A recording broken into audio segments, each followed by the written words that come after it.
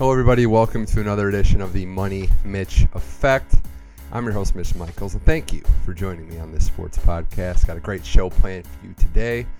Talking with Brandon Marcus, my buddy, former NFL Network co-worker, host of the Mostly Banner podcast. Make sure you check that out on all podcast apps. We're going to discuss the World Series. We recorded a podcast about 2-3 minutes after Game 1 was final, the Red Sox winning 8-4. We talk about what went right for the Red Sox, how the Dodgers can get back into the series. We also get Brandon's thoughts as an Angels fan on new manager Brad Ausmus and some NBA action and college football as well. And then I'm going to talk to Chris Miller, another reoccurring guest on the show, about the NFL. Week 7 in the books. A lot of developments. The Raiders make that Amari Cooper trade, send him to Dallas. As a Raider fan, I hear Chris's take on that, as well as who are the other teams looking good, looking poor, and is it the end of Blake Bortles? We will debate that as well. It's the Money Mitch Effect. Let's start the show.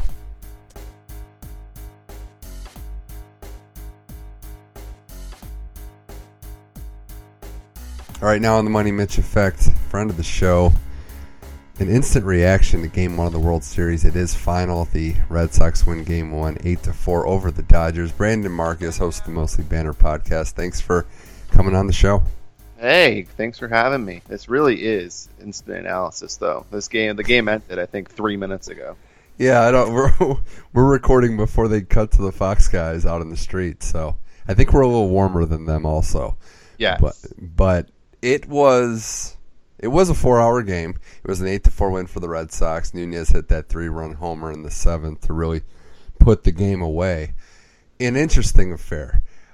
My pick before the series started was Red Sox in 6. I just like the amount of options they have in that lineup. But the Dodgers were in this one, and they were in this one, Brandon, without Kershaw's best stuff.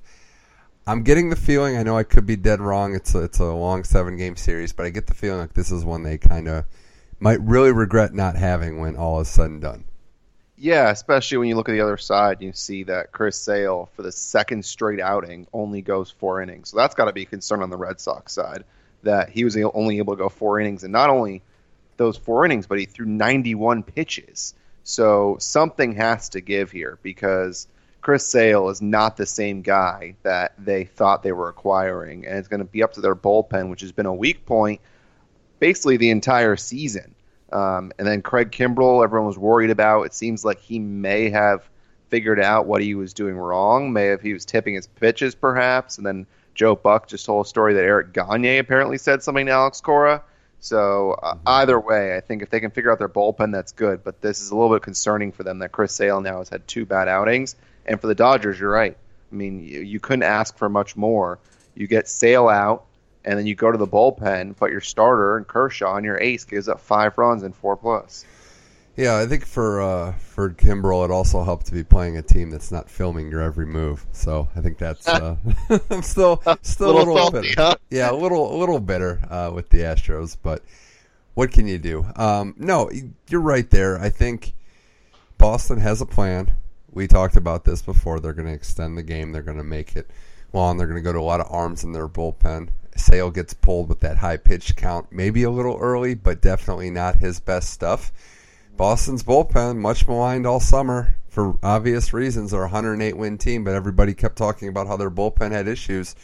They do a good job shoring up that lead and really getting out of the big jams that they had. You know, a couple big at-bats. Bellinger was up there with a couple of chances late, couldn't get it done. Turner had quite a good game for the Dodgers, but this is a team that, as we know, can't really get the job done clutch hitting. That's going to have to change. What are they, like under 200 with runners on base, with runners in scoring position?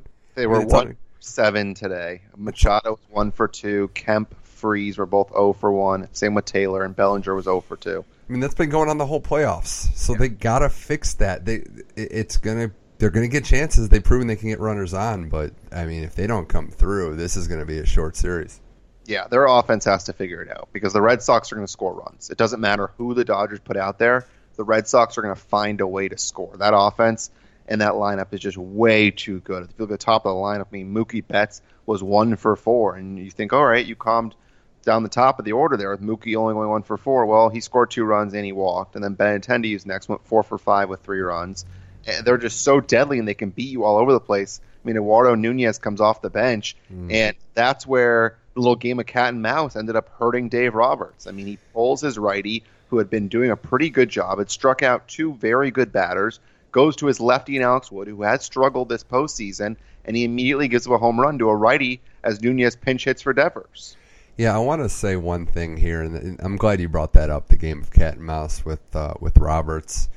We are in that golden era of analytics. We saw at peak analytics, right? You'd agree with what the Brewers did? Yes. I mean, it's just, probably a record that, I don't think it had ever happened before. I don't have the stats in front of me, but the same pitcher starting back-to-back games, facing one batter just to kind of mess with the other team. But look, I'm not totally against analytics. I get the value of it, but in this scenario, yeah, as you said, he had a pitcher that's dealing. He went to another option. Here comes the pinch hitter off the bench, and they get gashed. I think Roberts, as much as anyone in baseball, can be guilty of overthinking things at times. It's great when it works, but that was something where I think even a moderate baseball fan would be like, you've got something working. Why are you making the change?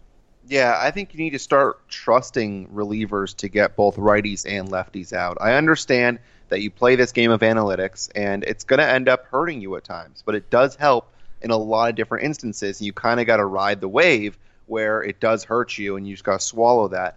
But in this case, I just don't understand. I mean, 3 of your 4 relievers give up at least 1 run. That's a problem.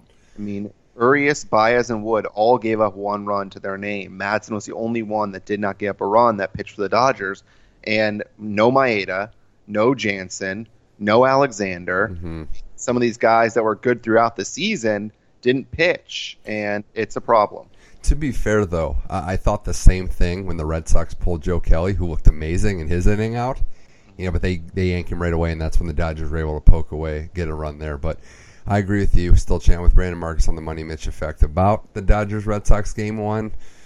I'll also say this, and this might be analytics or just how Roberts does things, I should say, Brandon, but I'm also of the belief that I wouldn't cater the lineup necessarily just towards righties or lefties based on the matchup. If Bellinger is your guy, I know he's been struggling, but I would want that player out there in the lineup. If you're going to trust him to hit through it and come in the game at some point, I wouldn't be catering the lineup as much as Dave Roberts does either. And he's not the only manager in baseball to do this, but just my personal opinion. I don't like necessarily the constant tweakings of the starting lineup. Yeah, I don't think that's going to change, though. I think that it won't. Yeah, he's gotten to this point because of it, and he's going to continue to ride it. But to your point, it'll be interesting because unlike the Brewers, the Red Sox are going to have to try and get their starter through 5 or 6 innings. They want their starter to go deep into games, where the Brewers were okay handing their bullpen and then mixing and matching with the lefties and righties and just screwing up Dave Roberts' lineup. That's not going to be the case with Boston. They want their guys. They want Price to go 6 or 7 innings. They'd like to see Porcello go 5 or 6 innings. Then we'll see if Nate Eovaldi gets a start. He was great in relief today.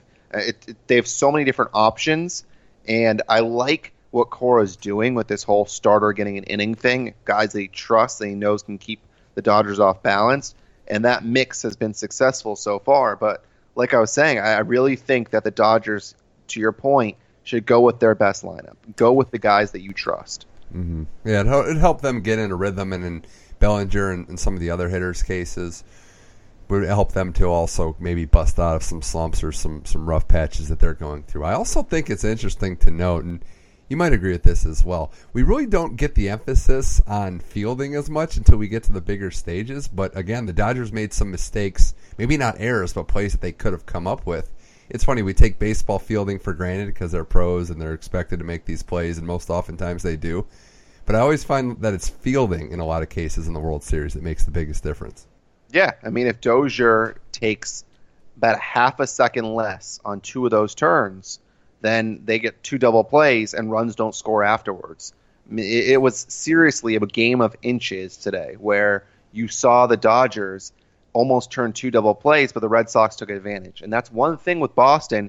If you give them second and third chances, they'll kill you. They will. I'm looking at game 2, Brandon, and I'm thinking this. I don't want to use the term must win for the Dodgers because obviously there's a long series left, but the Red Sox haven't lost the game on the road in the postseason. They've all year been a team to close out sweeps on the road by smelling blood in the water. Rue's been up and down. I'm interested to see what he has, and this is David Price's World Series moment. I do look to at the Dodgers to win this next game, but man, for their sake, I really hope they do because it's going to be rocky and could be a short series if they don't. Did you see Ryu today when they showed him in the dugout? He was so cold. Like, yeah, that part of me really does concern me that he's going to go out there tomorrow and just be so damn cold. And the Dodgers aren't used to this weather. I mean, Boston, obviously, these guys live here in bad weather. They're used to the cold. The Dodgers aren't used to that. They have a lot of guys that have lived in SoCal for a long time. So it really will be interesting to see how Ryu performs in the cold temperatures. And I think the first and second innings are going to be crucial for him, just like it was with the Red Sox getting to Kershaw early. I think it's going to be the same exact thing getting to Ryu early. Well, this is an all-hands-on-deck game for the Dodgers and their bullpen with that travel day. This is going to be a very short leash.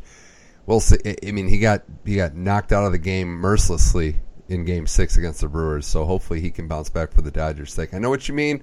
A lot of these players aren't used to the cold. Matt Kemp adjusted to it pretty good with that bomb he hit early, but we'll see. I mean, we know the Red Sox strategy and how they plan to execute it, and they're eventually going to score runs. So hopefully the Dodgers' bats are on the offensive as well. It'd be nice for them if they had a lead for a change. I think that could change the dynamics a little bit too. But I'm excited. I don't know how you see the series playing out all the way, Brandon, but I still expect 6, maybe even 7.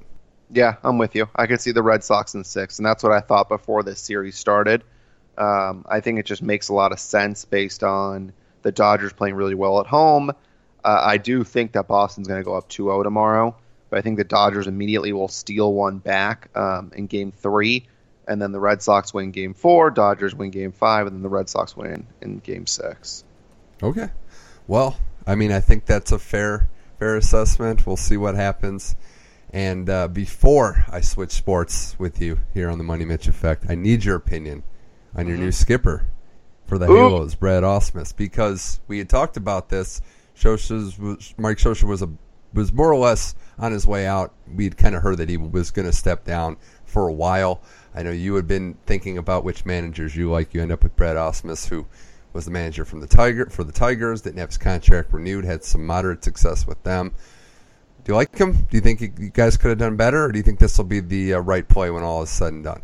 It's funny because I've had friends ask me what I think, and here's a little teaser. We had Jason Beck, who covers the Tigers for MLB.com, on the podcast. We taped the interview today. We're going to probably post it on Sunday, asking about Ausmus, and it really does seem like Ausmus is the perfect combination between the new analytics and the old managerial type style, because he had that 4-year run in Detroit. He won 90 games with the Tigers his first year. He ended up struggling his second, rebounding with 86 wins his third, and then they were rebuilding, and so he wasn't very good in his fourth year, and the writing was kind of on the wall at that point. So he got the experience there. He made some rounds, obviously, as a player. He's a catcher, which the Angels seem to really like, with Scioscia being a catcher, and a lot of managers in general are really catchers, and they just see the entire field. But I also do think that he has the ability to apply these analytics, and he's okay doing so. He did shift a lot with the Tigers, and that's something that the Angels are going to have to get used to, because they weren't doing that a lot this year. I think the Angels shifted the fewest of anybody in the major leagues. I could be wrong on that, but I think I heard that correctly. It's interesting, because now's a time where you got to keep Mike Trout. So you need someone that's going to be in the dugout that can relate to the players, but at the same time get you wins now. And I think that's a good combination and what Ausmus will bring to the Angels. Yeah, I actually was a fan of his in Detroit, and I thought they cut bait a little too early. Now, having said that, they did sputter off at the end of his run there, and it hasn't gotten much better since. But, yeah, I think the biggest thing is, can he get through to the players? Anytime a guy's been there as long as the old manager, as Scioscia has, you're going to have issues with maybe players tuning him out. So can he cut through to the players? He's a younger manager, younger-ish, so I kind of like that as well. But this is, look, there's a lot of talent in that locker room. The division races are going to be tough with what we saw from the AL West this year. I kind of like the hire. It wasn't one that I was expecting, but I've read the same things, similar stuff that you have, where he's kind of a hybrid manager. That's been my favorite approach too. So I'm willing to give this a chance. It's a second go-round, and again, we all hope in any sport that second go-round you learn something from your first stop, and you learn how to be a better manager. Now, we're not all expecting them to be like the Bill Belichick's of getting to the second stop. But I do think there could be something here, and I think this was actually a pretty good hire. Yeah, and you have guys like Rocco Baldelli that apparently were options, and it's like, where did he come from? And Eric Chavez was obviously an option. The Angels sent him to AAA to manage for a month. That was weird to me, though. Is he ready for an MLB job? I know he was a great player, but that just seemed very, very rushed also. It was very forced. It did seem like that because they realized that Socha wasn't coming back, and so they promoted Keith Johnson, their AAA manager, up to the big leagues, and then sent Eric Chavez, who was special assistant to the GM, to AAA to kind of get his feet wet and get some experience managing. And so he only really had 1 month of experience, and it was interesting that they decided to even consider him, but obviously they thought that was going to be an option the entire time. It really did seem like, despite them interviewing people outside of house, that Chavez and Ausmus were the two top guys, and they ended up going with the guy that had more experience. Well, it'll be fascinating to watch. Baseball season down to the final two teams. It's Dodgers and Red Sox. It's not Angels and Indians, so not that would even be possible, but I do dislike the fact that we can't celebrate a championship on here, one of us. So, but alas, we'll see. Unfortunate. One of these days. Listen, you got your NBA Finals with Cleveland, and I want the Browns, man. I just oh God, it's probably going to be a while. I was following your optimistic tweet on Sunday, and then all of a sudden you get the 59-yard field goal right into the groin.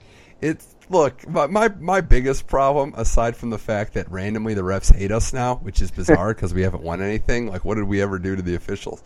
But just make the extra point, make the 40-yard field goal. Don't just toy with us by missing the easier ones and then draining a 59-yard. That was just cruel. That was just uncalled for. Just beat us in regulation like everybody else used to.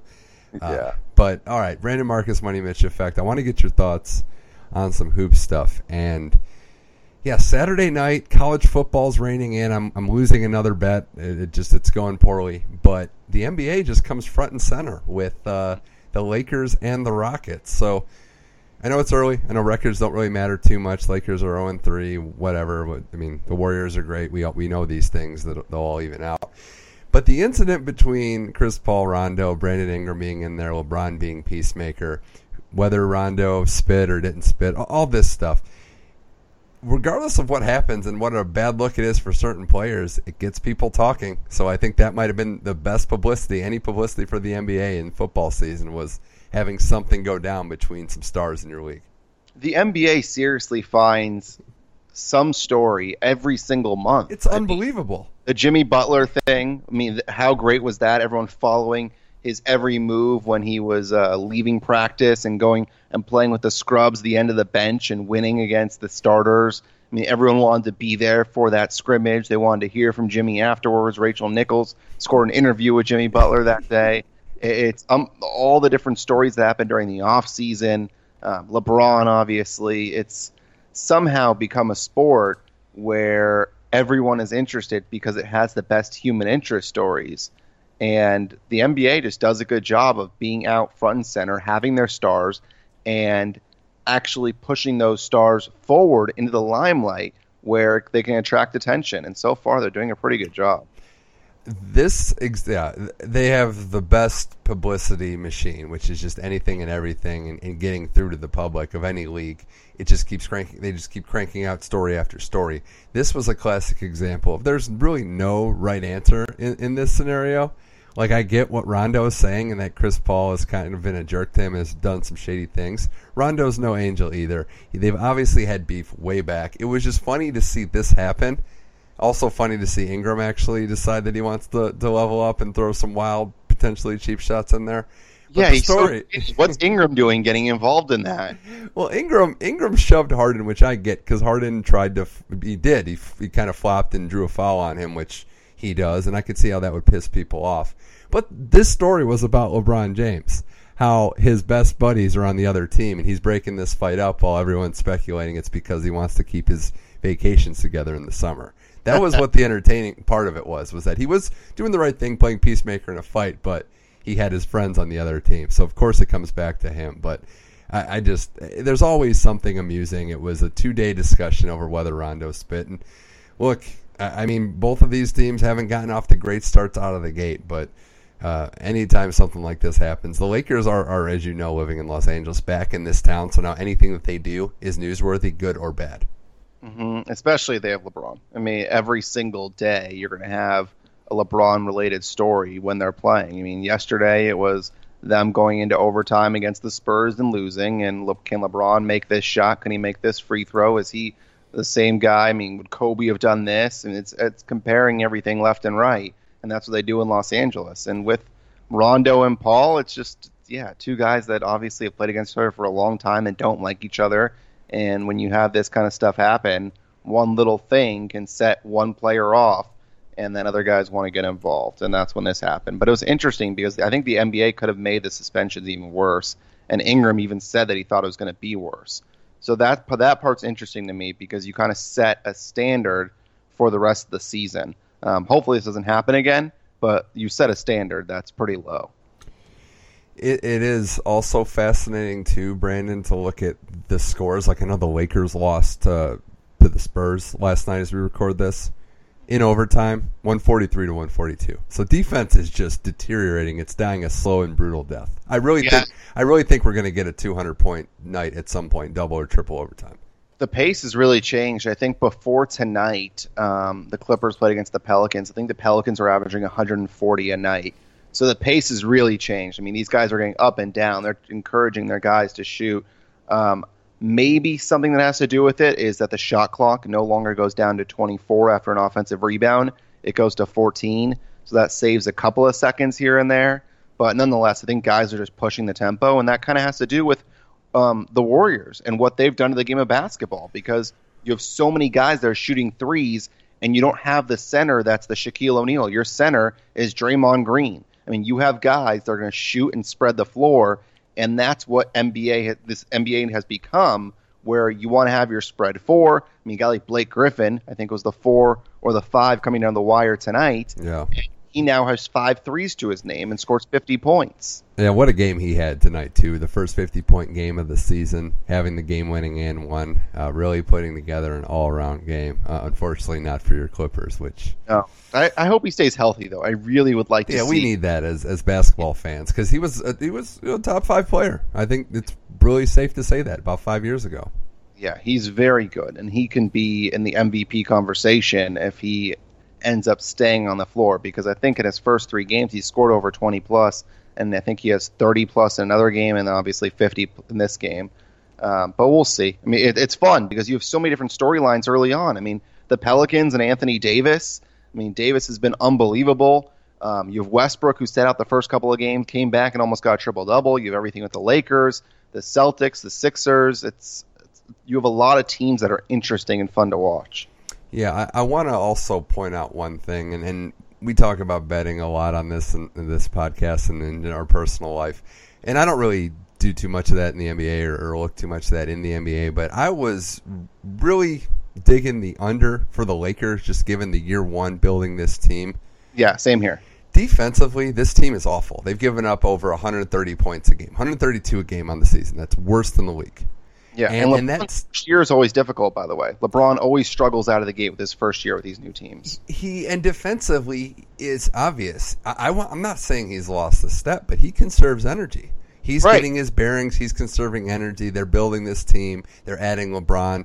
It's hard to gel. So I'm not, and this has no bearing on what they can or can't do in the playoffs, because seeding, as we know, doesn't really matter to LeBron James-led teams, although this is a different conference. But for win totals for regular season and for a guy at year whatever, what is this, 15, where he's 16, where he's trying to save up for the playoffs, I just don't see this team being built for the regular season. I think people just caught the buzz and thought that they could get the huge trade, which may or may not happen this year, but I just don't see the Lakers being a great regular season team this year. I think they'll end up probably around the 5 or 6 spot when all is said and done. Yeah. I think you have teams like the Jazz, the Rockets, the Warriors, Denver, maybe even the Nuggets, that go into the top 4. I think the Nuggets are a really good regular season team because I think they're going to score and they're going to pick their spots to defend. but it's going to be really tough to stop that starting lineup of Millsap, Harris. If Barton obviously isn't healthy and he's out for 6 to 8 weeks, but it would have been Millsap, Harris, Barton, Jokic, and Millsap. I mean, those are really talented players. Yeah, there's some storylines this year in the NBA that I think are fascinating. I'm interested to see who picks up the pieces in the Eastern Conference. Looks like it could be the Celtics, but Toronto. And Kawhi's off to a good start too. You got to like what you're seeing from him. Absolutely, it's just good to have him back. Although he's not on the Spurs anymore, it's good to have him in the Eastern Conference where there's a balance of power now. Giannis is playing great. Milwaukee's undefeated. Detroit also undefeated. Yeah, it'll be fascinating. I think, look, if the Warriors weren't around, this would be just awesome, right? Like, we'd have all these exciting teams that we wouldn't know who the best is, but alas, we do. Yeah, that was another over-under, by the way. That was stupid. The Bucks. I think it opened at 46 and closed at 48, and still, that team is so damn good. Yeah, and they have a coach now. Exactly. They have a guy who actually knows what he's doing and actually cares. Yeah, I think hoops, it's always fascinating to see how it starts off this season, but we'll see. I mean, a lot of exciting basketball ahead. Brandon Marcus, before I let you go, appreciate you coming on the show. I need some college football thoughts, teams that maybe you're digging on this year, because I'll say this much. Alabama might be the best team I've ever seen. It's very possible. And they're ruining the game of college football because they're just running over everybody. It's not even close. I mean, did we expect Tua to be this good? I mean, I don't think anybody expected that. When they made the change, Hurts to Tua, everyone thought they were 1A, 1B. Did we expect Tua to be a runaway Heisman winner, to be basically flawless when the games are somewhat competitive? No. No, I mean, who expects that from anybody? I know he's Saban's best quarterback he's ever had, but I mean, this just isn't fair what they're doing. It's very realistic to think they're going to beat every team through the championship game by double digits. Yeah, it's very realistic to think they're going to destroy everybody. And literally the national championship could easily be like a 13-point spread. You never know who's going to be in it. It's that crazy. Oh, man. Yeah. Well, aside from Alabama, I was a little obviously disappointed in Ohio State's loss, but the playoff picture from 2 to 4 is wide open. And how about LSU, man? Man, talk about a team I have no pulse for in winning games and making bets. I mean, they are all over the place. I'm still not giving them much of a chance to beat Alabama. Sorry, Coach O. That team's just a different beast. But they get up for big games. It's just a matter of, can they consistently put together a full campaign? Because the Florida game really hurt me. I thought they were going to win that game. And if they would have beaten Florida, this team would be number 2 in the country right now. Yeah, they've been really good and winning some big games. But, yeah, obviously one loss on their resume. Michigan, I think, will end up falling off. I just don't think they're as good as they're playing. I think the schedule's kind of been easy towards them. Yeah. But also Texas. I mean, give them credit over there. What a turnaround for a team that was in the dumps about 1 or 2 years ago. So Michigan, the meat of their schedule picks up. With all due respect to Michigan State, not exactly the most elite team this year. Lost the game to Arizona State early. Yeah, they're going to have a chance. Beat Penn State, beat Ohio State, go to the Big Ten title game, beat Wisconsin again or Iowa. I mean, yeah, the Wisconsin one was very impressive, but we'll see if they can keep it going. Notre Dame is in a position now where they can potentially get into the playoff with one loss. They have that Michigan win that looks better by the day and keeps improving. Unfortunately, it looks like the Pac-12 is going to get shut out. So yeah, they're not good this year. I mean, it's very deserved to get shut out. That conference has just not been good this year. My bold claim is that if Clemson doesn't go undefeated, a one-loss Clemson team does not get in over a one-loss Big 12 team. Just don't see it. Yeah, just don't see it, because you're going to essentially – it's probably going to be Oklahoma and Texas again in the Big 12 title game. Mm-hmm. So the winner of that game, that's another pretty big win. It could be Texas beating Oklahoma twice. West Virginia will have something to say about that. But I just don't think the ACC is that good this year. I mean, everyone was talking about NC State as this little pretty contender, and they were 17-point underdogs, and they lost by like 30. So I mean, there's a lot to discuss. It's kind of like the NBA, right? Where we have one team that's just too good, and everything else is exciting, but we kind of feel like we know what the final is going to be. Yeah, for sure. We just don't know who's going to be joining them. I mean, we know that Alabama's going to be there, and there are a lot of different teams that could be joining them. But yeah, to your point, I mean, you think Texas, Oklahoma, one of those two teams gets in, and then you have Notre Dame that possibly gets in, and then yeah, Clemson, LSU, Michigan, Ohio State, Georgia, that are probably all fighting for one spot, and I'm sure UCF will end up running the table, and they'll try and make a case for them being in the top 4. Yeah, they could hang another banner, whatever they want to do. It's not going to make a difference. All right, Brandon Marcus, this was a blast. Appreciate you as always. Everybody out there listening, make sure to check out the Mostly Banner podcast, streaming on all podcast apps. And if you really do need a new coach at USC football, if you want to find somebody else, I think Hugh Jackson worked there for a little bit. So no, we're good. Sure. We're good. I watched Hard Knocks there to see that he doesn't even really like his coordinators very much. So I'm good there. Thank you very much. I will pick him up from the airport if you change your mind. But okay, it's that deal doesn't expire, so you can accept it any time. Brandon Marcus, this was a blast. Thanks for coming on the Money Mitch Effect. Thanks for having me.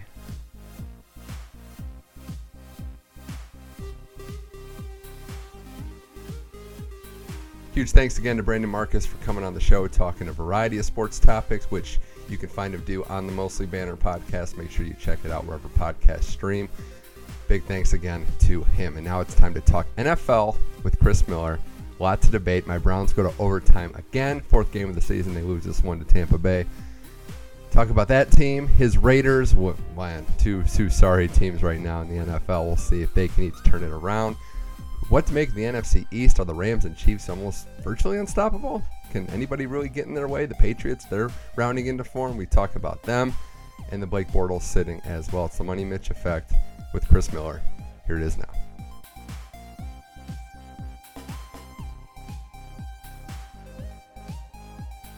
All right, Money Mitch Effect. Return of Chris Miller, noted Bay Area sports fanatic. That's right, yes. Thank you for having me. Still optimistic. Chris, thanks for joining us. Of course. Even when it's been, okay, I'll just cut right through it. It's been a disaster for the Raiders. It's been a bad year. Even in a bye week, it's been noteworthy. The trade comes through. Yep. Amari Cooper traded the Cowboys for a first-round pick. Which was a great for the Raiders. Yeah, let's talk about that. I think the return is obviously great. Sure. Now that gives you 3 first-round picks, and even if you play the percentages, and if you nail 2 of them, that's pretty good. Yeah. My thing is, and I want to hear your perspective as a Raiders fan, does pulling the white flag so early, it's basically a full rebuild right now. Yeah. Is that a good look for this franchise to be doing, giving all the external stuff? Gruden's in with the huge contract. There's been some friction. The team's leaving Oakland. It just seems like I get the long-term play, and it's great when you can get a first-round pick from Jerry Jones or whoever. Right, yeah, exactly. But it's got to be depressing as a Raiders fan to just know that you're just jet set and pretty much running guys out of town, running or trading them out of town that are talented. Yeah, I mean, I will say this. From a PR standpoint, this is not a good time for the Raiders. Everything looks really bad. This kind of reminds me a little bit when Chip Kelly came and took over in Philadelphia, and he basically jettisoned a lot of great players. And that didn't turn out very well either. But at the same time, I feel like the Raiders are a bit more committed to Gruden than the Eagles were to Chip Kelly.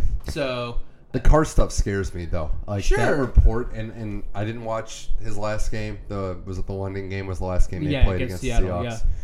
For obvious reasons. It wasn't the most competitive game. Yeah, it was pretty bad. So the thing comes out that Carr was crying when he got injured, and that might have fractured a locker room relationship. And whether or not that's true or what people think about whether that should be something to pick at Carr or whatever, the fact that it gets out is what scares me, because you have people that are letting this out of the locker room, and that clearly there is a divide, whether that's between players only or with Gruden and players. Yeah, but Derek Carr himself responded to that and said that story is fabricated. It's not true. So I hope so. I tend to believe him more than someone who's just reporting some rumors. I know, but that's what he's saying, and I believe him that he doesn't feel like there's any issue. But there could be guys in the locker room, and this is what happens when you lose. I mean, when you lose, it's not roses. Right. And I do wonder if Gruden likes Carr. That's where I'm going with this, is he in the future plans for John Gruden? God, I hope so. I mean, look, he's having a down year, but here's the thing. Last year, Also a down year, but he was hurt. New offensive coordinator. Not a very good offensive coordinator. Nope. This year, the offensive line has been decimated by injuries. Colton Miller, granted, he's not injured. He's started every game so far, but he's a rookie, and he's going through those rookie growing pains. So that makes things a little tough for Derek Carr. He's getting hit a lot, so obviously you're going to have issues there.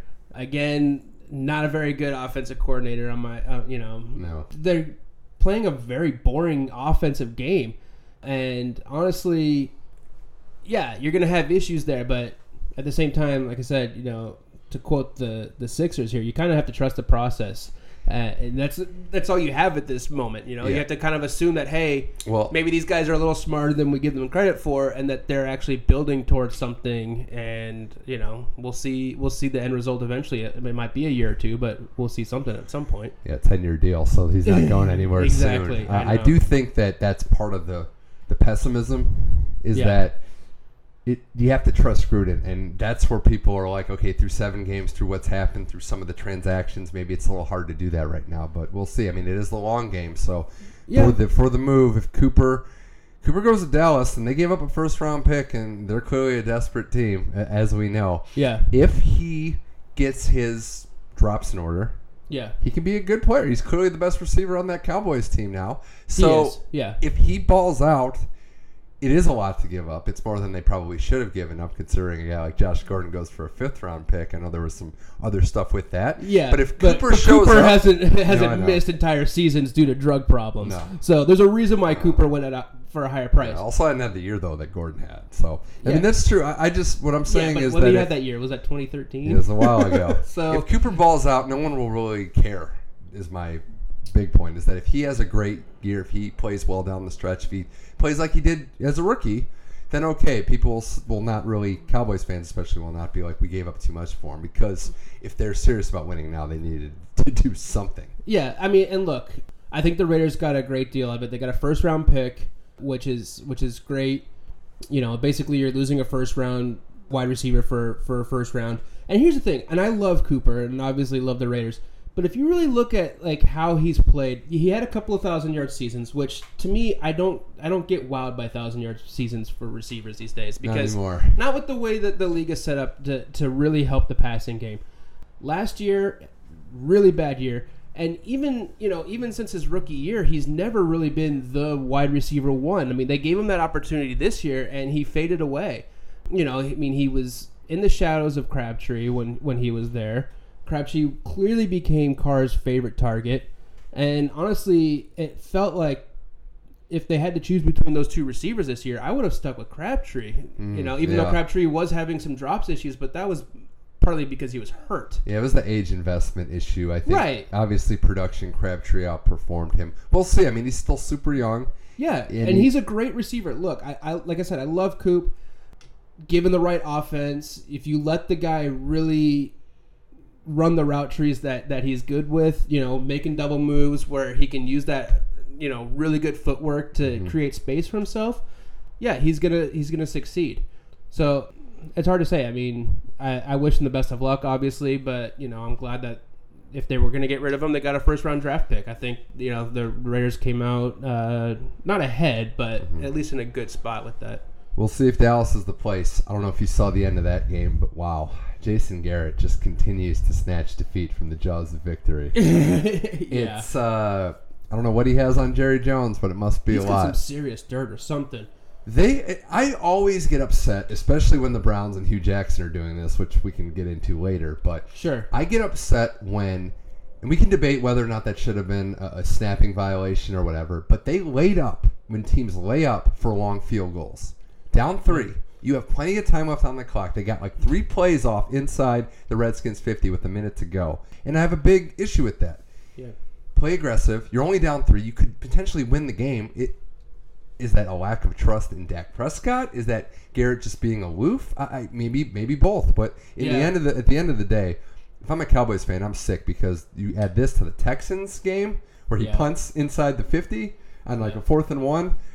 He's just not good at executing down the stretch, and it's cost his team a chance at a couple victories. Yeah, I mean, that's kind of Garrett's MO, it seems. And I feel like Garrett's one of those coaches who has benefited from having talented players on his team as opposed to being a good coach. Well, It's like the the cupboard gets Spoelstra, bared, and then the the Spoelstra cupboard. effect in Miami when LeBron was there. Yeah. I don't think Spoelstra was a great coach. He just had an incredible team that he coached. Spoelstra has some pretty good name recognition, even with some of the jobs he's done post LeBron. I think, and I'm not saying he's great, but that's a little embarrassing for Spoelstra's upset with that comparison. If you give Spoelstra like any team that didn't have LeBron and Wade and Bosh, does he win? Does he go to the finals like the cupboard 4 times? gets, Does he win 2? The cupboard gets bare when Dez isn't what he was, and Dak might not be.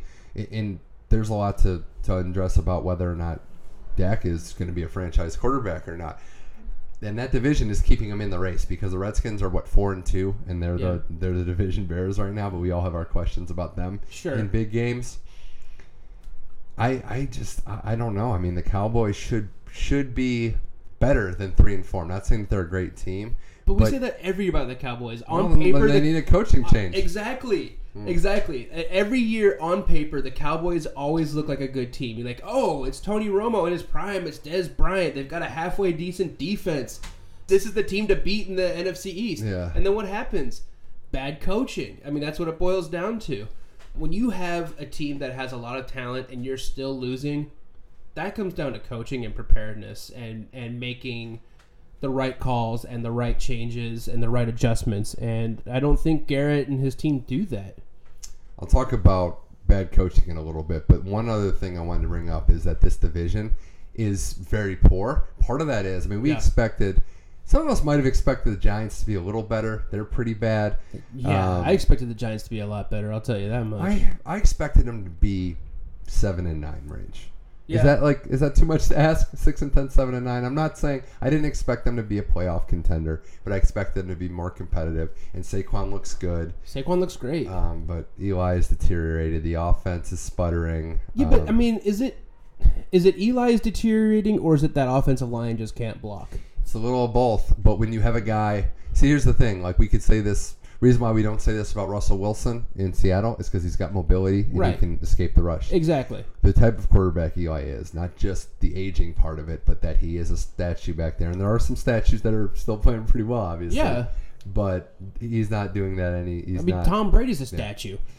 Yeah, he would have a tough time with that line. But no, the offense is a little poor. Obviously, that's an understatement. And they've got some issues in that locker room. That's what happens when losing happens. I don't want to get into a tangent about Odell Beckham Jr., but I will say he is an unbelievable talent. He's got the rest of his hopefully long career ahead of him. But he acts like a baby quite a bit. And he's not the only one. He's not the only one. That's wide receivers for you. It is. I mean, that's kind of how it is. Let me throw this out there to you. What do you think the chances are the Raiders use some of those draft picks that they have acquired through trades to go and get Odell Beckham? First of all, I would be vehemently against that for a couple of reasons. One being, you want to build something from the bottom up. Yeah. You get those affordable deals, not the Odell Beckham max deals for the salary side of it. Fair enough. I just don't. Odell seems like the kind of guy that needs to be reined in, and it's going to happen in a culture of winning. You don't think? And I don't think he's going to be the guy that reined in? Maybe not, but I just don't think he's going to be the guy that from the ground up, like, okay, we're building something. We're going to be bad again this year. It's going to be a long journey. He's not a long journey type of guy. Yeah, but give him a better offensive line and a better quarterback. I mean, are you sure? Are you sure he's going to be in? That's the gamble you'd be taking. That's Are you true. sure that he's going to be all in, ready to go, and it was just a bad situation in New York? I'm rooting for him because I thought talent-wise he's as good as we've seen in a long time. But yeah, he's a phenomenal receiver. By the way, I mean, obviously that's all very speculative. I don't think the Raiders actually make that deal. I think they're saving those draft picks because they need younger talent on that team. You know, obviously they let 2 very young, talented players go, but outside, it's an old roster. But it'd be kind of fun to see him and Derek Carr together. I'm not gonna lie, I would enjoy that. It'd be exciting. Giants lose that game on Monday night to the Falcons. Quick point. Yeah. Leading passing yards in the NFL this year is Matt Ryan, not Pat Mahomes. Yeah. So, I mean, I know he gets criticized a lot, and some of it's deserved, but he's still putting up numbers. Yeah. Well, I mean, look, still putting up numbers. Matt Ryan's a good quarterback. I mean, I don't think good, not great. That's fine. Many teams will take good in this NFL. Oh, of course. Look, there are very few great quarterbacks in the NFL right now. There's a lot of really good quarterbacks. You know, I mean, how many great? There's some bad ones. There's some bad ones, sure. But I mean, look, like Drew Brees is great. Tom Brady is great. Matt Ryan is really good. You know, Mahomes, you know, it's his first season. Let's you know, he's so far he's looking really good. It's the best debut to a season that I've ever seen. I'm just going to throw that out there about Mahomes, which we'll cover his game in a second. But yeah, you're right. He's been fun to watch. You put together a body of work and you see. But I just want to bring up the Matt Ryan thing. The Falcons, with the NFC the way it is, that second wild card spot could be 9-7. Like it wasn't what we expected. A lot of teams that we thought would be good are bottoming out. None maybe more than Money Mitch here with Chris Miller, but none maybe more than the Eagles. Yeah, 3-4. Now, there were scenarios across the board in the NFC East that the rest of the division wouldn't be good. We could all see Dallas struggling. The Redskins, too. I mean, 4-2 is probably better than a lot of people thought. And even the Giants, there was that path for self-implosion. But the Eagles, 3-4. I mean, you look at this stretch of schedule, like the first 7 games, you'd be hard-pressed, I think, to ask anybody that they'd be worse than 4-3. If we were just asking from the start. They lost 3 games all of last season. Yeah. And their 4 losses this year. I mean, they lost to the Vikings, who used that win to turn around, but were 1-2-1, I think, at the time of that loss. Yeah. They lost to Tampa Bay. They just lost to Carolina. Carolina's a better team than they get credit for. Right. Yeah. But 17-0 going into the fourth quarter at home. Well, and defending champs. I think that's, I don't care who that is. You do not lose that game. I think that's indicative of what seems to be going on right now in Philadelphia. It seems like their defense is what's been letting them down more than anything else. And that was a defense that, granted, I wouldn't say their defense last year was fantastic, but they came up big when they needed to. So, yeah, they're just not stopping teams like they need to. Secondary's got issues. Let's give some credit to Cam Newton. I mean, come on. For sure. No, anytime a team comes back like that, obviously Cam, he's they're a supremely fascinating talented. Team. Yeah. They're hard to trust. Yes. Because they go in to play the Redskins and get, shellacked a little bit, and then they come back and beat the Eagles. So, yep. Had that bad loss to the Falcons this year, but can turn it on and beat some good teams. So, yeah. Look, I'm not in the group that Cam. I mean, I think Cam is great is like close. I'm pushing it on great. Like he's not. I don't know if I put him in the category of great. But he's tough. He certainly was the Super Bowl year. He was fantastic the Super Bowl year. But the Panthers are the only team right now that I think in their respective divisions, I say, okay, they're challenging a good team for their division. The Rams are so far in front in the NFC West. We can just call it now. Yeah. And in the other 2 divisions, we don't even know who the alpha is. Yeah. So I just think, especially the NFC North. I mean, right now it's the Bears, but is it? I think that's a good time to talk about it. So they played pretty well against the Patriots. They lose 38-31 in a very fascinating game where if special teams is a little better, they might actually win that game. Yeah. Trubisky has looked better. Yeah. Yeah, he's still a second-year quarterback. But he's looking pretty darn good. Well, we've been over this. He doesn't have to be amazing on that team. Their defense, though, want to point out, not as invincible as we thought. Great pass rush. Secondary could use a little work. Yep. Big plays left and right against the Patriots, which I know they're the Patriots, but Rodgers beat them a couple times. Like, they've been giving up big chunk plays, which they'll have to figure. And I think part of it, they're technically in last place in that division. 3-3 tied with the Lions. You have Green Bay at 3-2-1 and Minnesota at 4-2-1. So any one of those teams can go to the playoffs, I think. Least talent by far in any of those teams is the Packers. It's just Rodgers is isn't that crazy? Willing that team. Yeah, but they're still in the mix though. But you're right. How funny was this graphic though? By the way, when they talked about Monday Night Football last week, mm-hmm. the Rodgers and McCarthy combo and all they've accomplished in 13 years. It's like, okay, a Super Bowl win. Wait, no. Hold on. The combo, like it's a partnership. Okay. Like it's not one guy just dragging somebody to all this success in spite of him. I imagine that Aaron Rodgers is quite sore from carrying not only that offense but also his coaching staff. Yeah, I would say the Bears are in a position to make a run with that defense, especially when the weather gets colder. Yeah. The Lions, we do this every year, right? We try to think of reasons why they might be good, and then ultimately are just like, well, they're just the Lions are going to be bad. Right. Yeah. Given the fact that the division isn't nearly as good, like in every other year, even last year was the Vikings, but most years it's Aaron Rodgers, but there's that team that's just good. Yeah. You're like, can the Lions contend for a wild card spot? Yeah. So the opening's there. they actually kind of have a running game now. Kerryon Johnson's been great. Yeah. They could. That's they could one thing make the a run. Lions have really lacked through the years. I mean, they've never really had like a serious running threat. So They could make a run. Like I'm not ruling any of these teams out. And I think the Lions, if you're gonna take a chance on the Lions as a betting man, this is probably the year to do it. To win the Super Bowl or just make the playoffs? No, to make the playoffs. Come on. Oh, yeah. I mean, sure.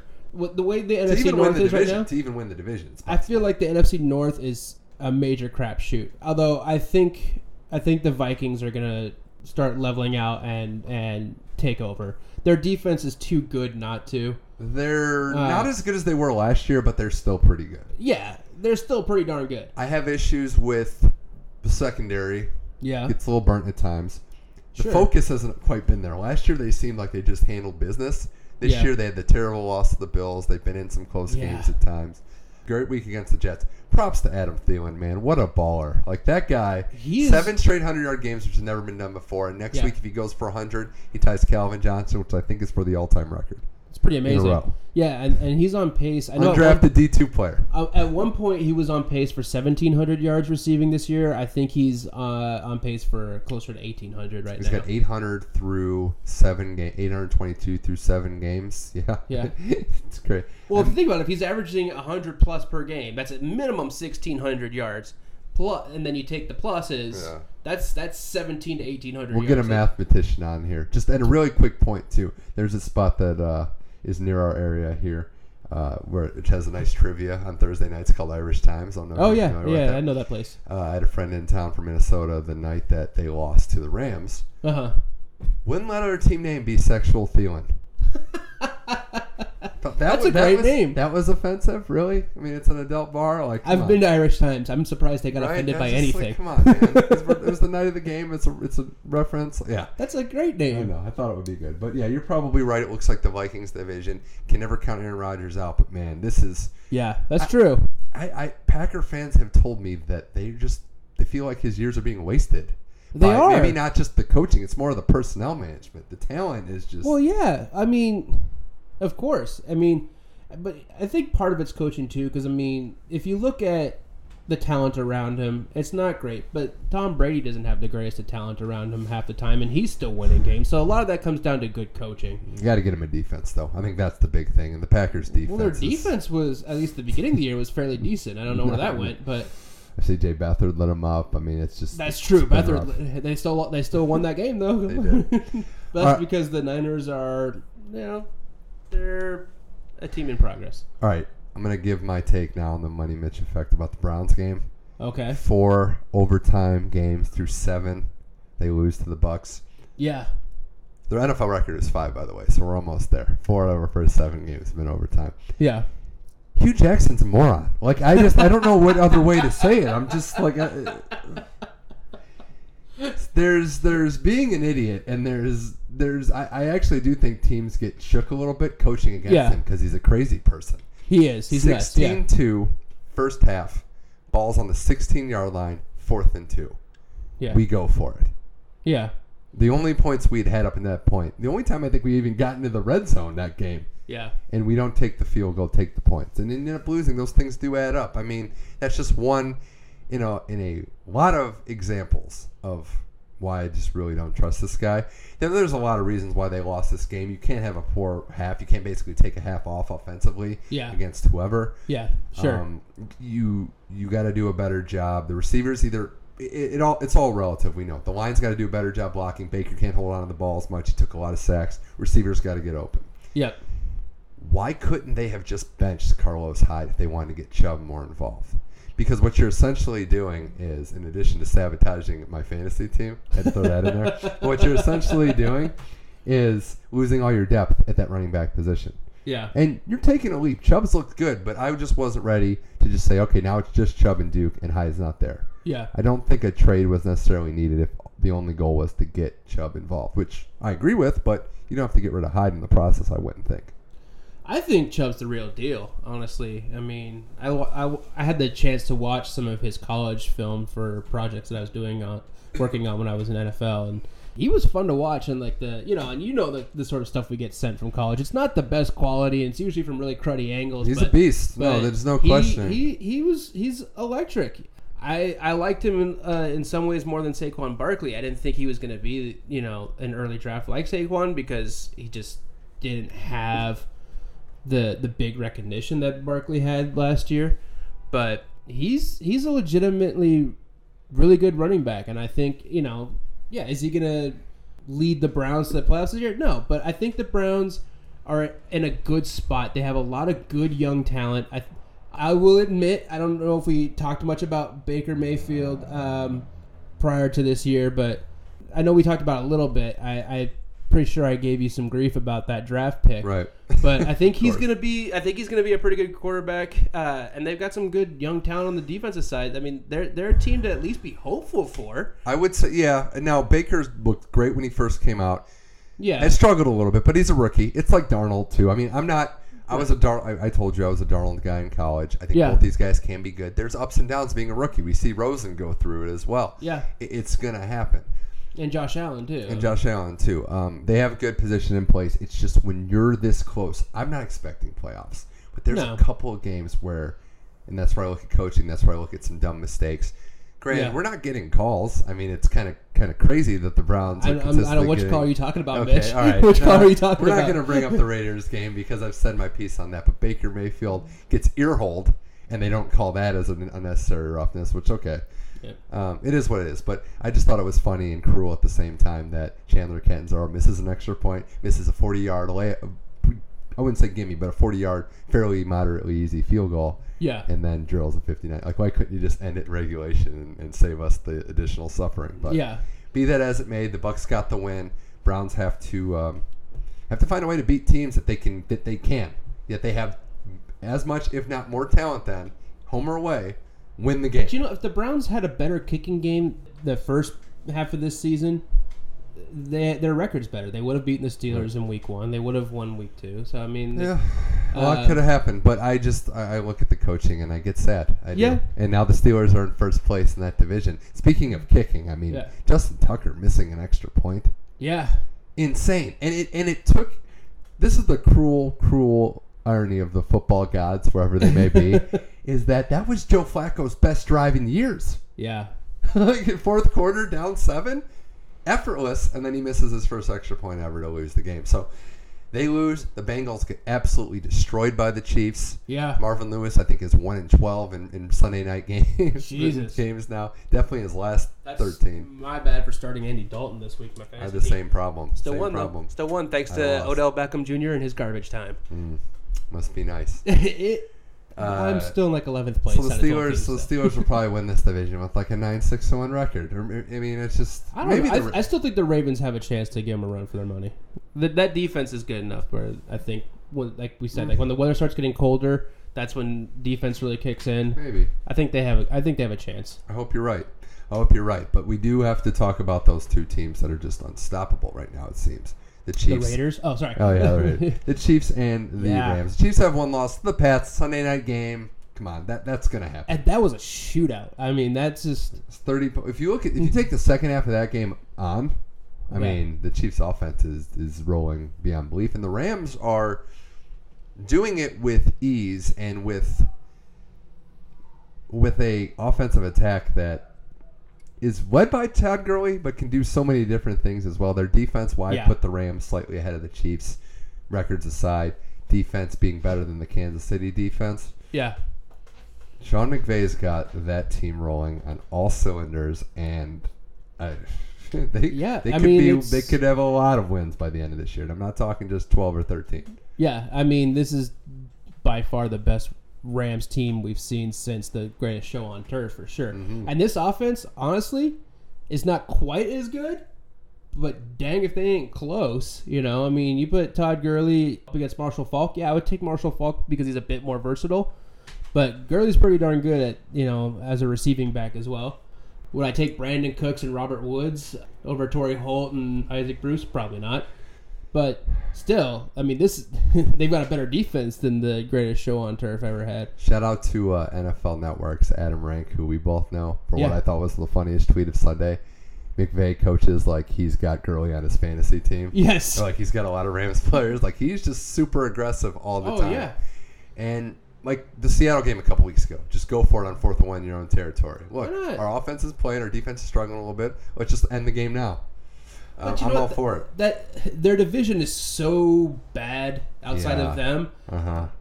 Seattle They're could playing. push. They're Seattle playing with the could house's push money. Seattle is not going to catch them, obviously, in the division. No. But they could push for that second wild card. It's not out of the realm of possibility. No, it's not. But come on, let's just say they get a wild card. Let's just say Seattle happens to win the wild card round and then go to not St. Louis, sorry, but go to Los It'd be Angeles. weird if they went to St. Louis. They go to St. Louis for some reason. Yeah. They go to LA to play the Rams at home. They're not going to win that game. I mean, come on. The Rams are. I mean, granted, we won't fully know, but I mean they're definitely the best team in the league right now. I mean, Upsets could always happen. You Sure. never know what's going to happen, but it really does kind of feel like we're gearing up for Saints-Rams NFC Championship game, and that should be I would love that. amazing. I would love to see. I think they play in the regular season too. I'm pretty sure they're on the docket this year. They played last year. Yeah. Could be great. I would love to see Drew Brees in the NFC Championship That's game. what my against the Super Rams. Bowl picks for preseason. Just want to point out what they were. Saints Chargers. Saints Chargers. You know what? And I'm that's not- too I'm not- far off. Chargers they got 2 losses to the Rams Yeah. and the Chiefs. Yeah. They win the game in London, which, side note, I like the decision to go for 2 by Vrabel, but I mean everyone could question play calling. If they get it right, we're like, what a genius! Yeah. Like, okay, yeah, I would have personally run the ball or rolled Mariota out, but I'm no problem. Play with, for the win. No problem Like, with that, especially when you move the the Titans extra are, point back. are having Chargers. a rough season. Chargers are Play for the tough. win. Phil's playing his best. If it wasn't for Pat Mahomes Yeah. and Gurley, Rivers would be at the top of the MVP leaderboard. Oh, but hands as it down. stands now, he's a distant third because of what those 2 guys are doing. Yeah, definitely. But yeah, it's not too far off. I mean, if you got Chargers Saints, you get the Breeze revenge factor. You get I Rivers. know. Can he I win mean, the big one? Look, there's a lot of things to You like. will about anybody that. in LA care if they win the Super Bowl? Will LA claim this down the road? Of course they will. But they'll add it to the LA lexicon Yeah. of sports championships, which would I be guess utterly so. ridiculous. Yeah, they shouldn't. I still don't like the fact that you call them have to call them the LA Chargers. It's ridiculous. It's obscene. It's obscene. Yeah. Before we wrap this up, Chris Miller on the Money Mitch Effect. I don't know if you want to gloat, toast a beer, or what to Blake Bortles getting benched. The Blake Effect. It's not over, but it's on life support. Yeah. We're going to the next of kin, and we're like, I don't know, do we pull the cord? What do we do here? He gets to start in London because Sir Blake Bortles is amazing over there. Yeah. But this is it. This is it. If one more bad game, and the Blake era will be dead. So. Yeah, and there's rumors that the Jags might try to work out a deal to trade for Carr, which Carr or Bridgewater makes more sense to me. They can get Bridgewater for much cheaper. And yeah, I mean I'm not just both money and that's draft why. picks. Well, that's why it makes more sense to me. And Bridgewater's a solid starting quarterback. Yeah, he's gotten a team to the playoffs before, and the Saints traded for him, got him for fair value. But I think if they got that same offer, a 2nd round pick, they just give it right back and why not? blow it up in the draft again. The way Breeze is playing. Yeah. So the Jaguars. I have a buddy who is very convinced that they sacrificed Super Bowls by giving Bortles that deal. I'm not going to fully agree with that, but I will say that they hamstrung themselves a little bit with not bringing in a better backup than Cody Kessler. Their plan B sucked.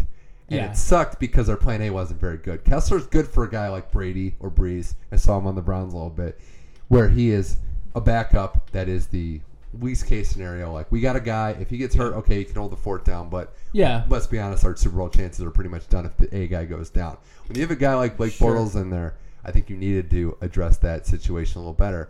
Had they had a guy like Bridgewater originally, maybe then you can say, okay, we're going to go to him. Sure. Or, But I think what ails the Jags this year goes deeper than just Blake Bortles. I mean, first off, Leonard Fournette got hurt in week 1, so you lose that power I got bad back. feelings about him, man. I like watching him play, college and pro, but he's hurt all the time. Right, but I'm just saying, you lose that running element for your game. Now, T.J. Yeldon's played very well as a backup, but the defense is not the defense. It's not Saxonville like it was last year. That's a good point. And I feel like Bortles has taken a lot of the blame. Bortles has played bad, no denying that. He's kept the defense on the field a little bit more, which obviously we know how it works in team sports, whether it's basketball, hockey, football, you name it. If one side isn't carrying their weight, it gets to the head and the morale of the other side. But you're right, they haven't been as good. Yeah, but I mean, come on. I think Jalen Ramsey has spent more time talking and getting burnt than he is stopping guys. Has he been getting burnt? I mean, honestly, I haven't really. He's not looking like he was last year. I mean, he's not terrible. Trust me, I would take him over probably any of the Raiders cornerbacks right now. But come on. How come we're talking about Eli Apple to the Saints, by the way? Come on. Let's talk about that trade. That'd be awesome. I don't. But Eli Apple's a Buckeye, and I want him to do well. Yeah. He might not play that much for the Saints. He's a nickel guy now. I think what went down, his inability to be a professional. Yeah. That concerns me. You don't think like Apple and Lattimore together are going to be a good combination? That concerns me more than the Odell Beckham stuff. Odell Beckham stuff is just an immature guy that could get. That's still showing out. That's still doing all the right things. Well, he's not headbutting stuff. Yeah. Yeah, he's just immature. Yeah. The Apple stuff, the not taking your job seriously, the famous family member in the news that's kind of spouting off, that stuff worries me more. When your teammates, when Landon Collins has to be held back from punching you square in the jaw, that worries me. Yeah, but I mean, that's like the Manziel stuff when he was in Cleveland, where the team wasn't rallying around him, and like. Yeah, I mean, I'm kind of surprised they traded him because I mean, from what I've heard is he was starting to actually turn his shit around. Sorry, pardon my French. It's all right. He was starting to turn himself around and actually be more serious about playing. I mean, he was still not phenomenal this year, but he was better than he has been. But yeah, maybe going to play with Sean Payton and having Drew Brees in your locker room as opposed to Eli will be good for him. Who do you think wins that? While we wrap up football here, that AFC South division that's just suddenly got awful again. It's funny, we're back. We're back to where we were 5 years ago. Well, let's see. I mean, at this point, we're basically just throwing darts. Let's go Texans. Why not? Four-game winning streak. Who knew, right? Who knew they won four straight? Let's go with the Texans. I'll say Titans. Why not? Sure. Why not? What are we doing? I don't know. It's like, I mean, hey, the Colts looked really good for 1 week against the Bills, but that's not saying much. Good to see Captain Andrew Luck back to at least looking like he's getting there. Yeah. Old Civil War vet and quarterback Andrew Luck. Yeah, and I had T.Y. Hilton on my bench this week. Still won, though. Still won. There you go. But, yeah. Hey, Chris Miller, this was fun. Always. Last thing, Dodgers or Red Sox, who wins the World Series? Ooh, boy. I mean, I'm pulling for the Dodgers, obviously, but the Red Sox are an extremely, immensely talented team. You don't win 108 games, without being a good team. It's going to be tough. I'll be glad with either one winning. I'd rather see the Dodgers, but I think it's probably going to be the Sox in 6. Yeah, it's 3-2 Red Sox right now in the 5th while we record this in Game 1. Yeah. Love to see the Dodgers win it. They haven't won it in 30. Wouldn't necessarily say I'm happy if the Red Sox win another championship because that's one thing we need in sports is more Boston titles. Right? But I think the Red Sox... Who doesn't love Boston sports fans? I'll say Boston in 6, unfortunately. Yeah, I mean, they're really good. They have the better bullpen. They have the better hitting. So you have to give them the edge. But you never know. I mean, the Dodgers are that kind of team that they surprise you sometimes. See what happens. Chris Miller, thanks for joining the show. Hey, my pleasure, man. Anytime.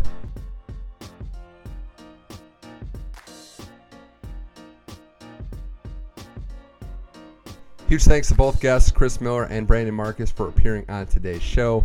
Thanks again to Brian Nelson for supplying the podcast artwork and Tim Adams for supplying the music for the show. Remember, you can find every episode of The Money Mitch Effect on SoundCloud, iTunes, and Google Play. Getting a lot of great feedback on the Shane Bieber interview, Indians pitcher. So thanks to him again. You can also catch our podcast, Running with the Money, myself, Matt Gothard, and Kent Brown. Every Friday, a new episode comes out during the college football season. A lot to discuss this week. Kent's on a heater. We're just going to try to throw water on him and slow him down if at all possible, but I really don't know at this point. Check us out on Friday with that. You can find me on Twitter, MoneyMitchM21, and follow us on Facebook, the Money Mitch Effect Facebook page, which has episodes of both podcasts, Running with the Money and Money Mitch Effect. I'm Mitch Michaels. This was the Money Mitch Effect, and until next time, keep enjoying sports and have a wonderful, wonderful weekend.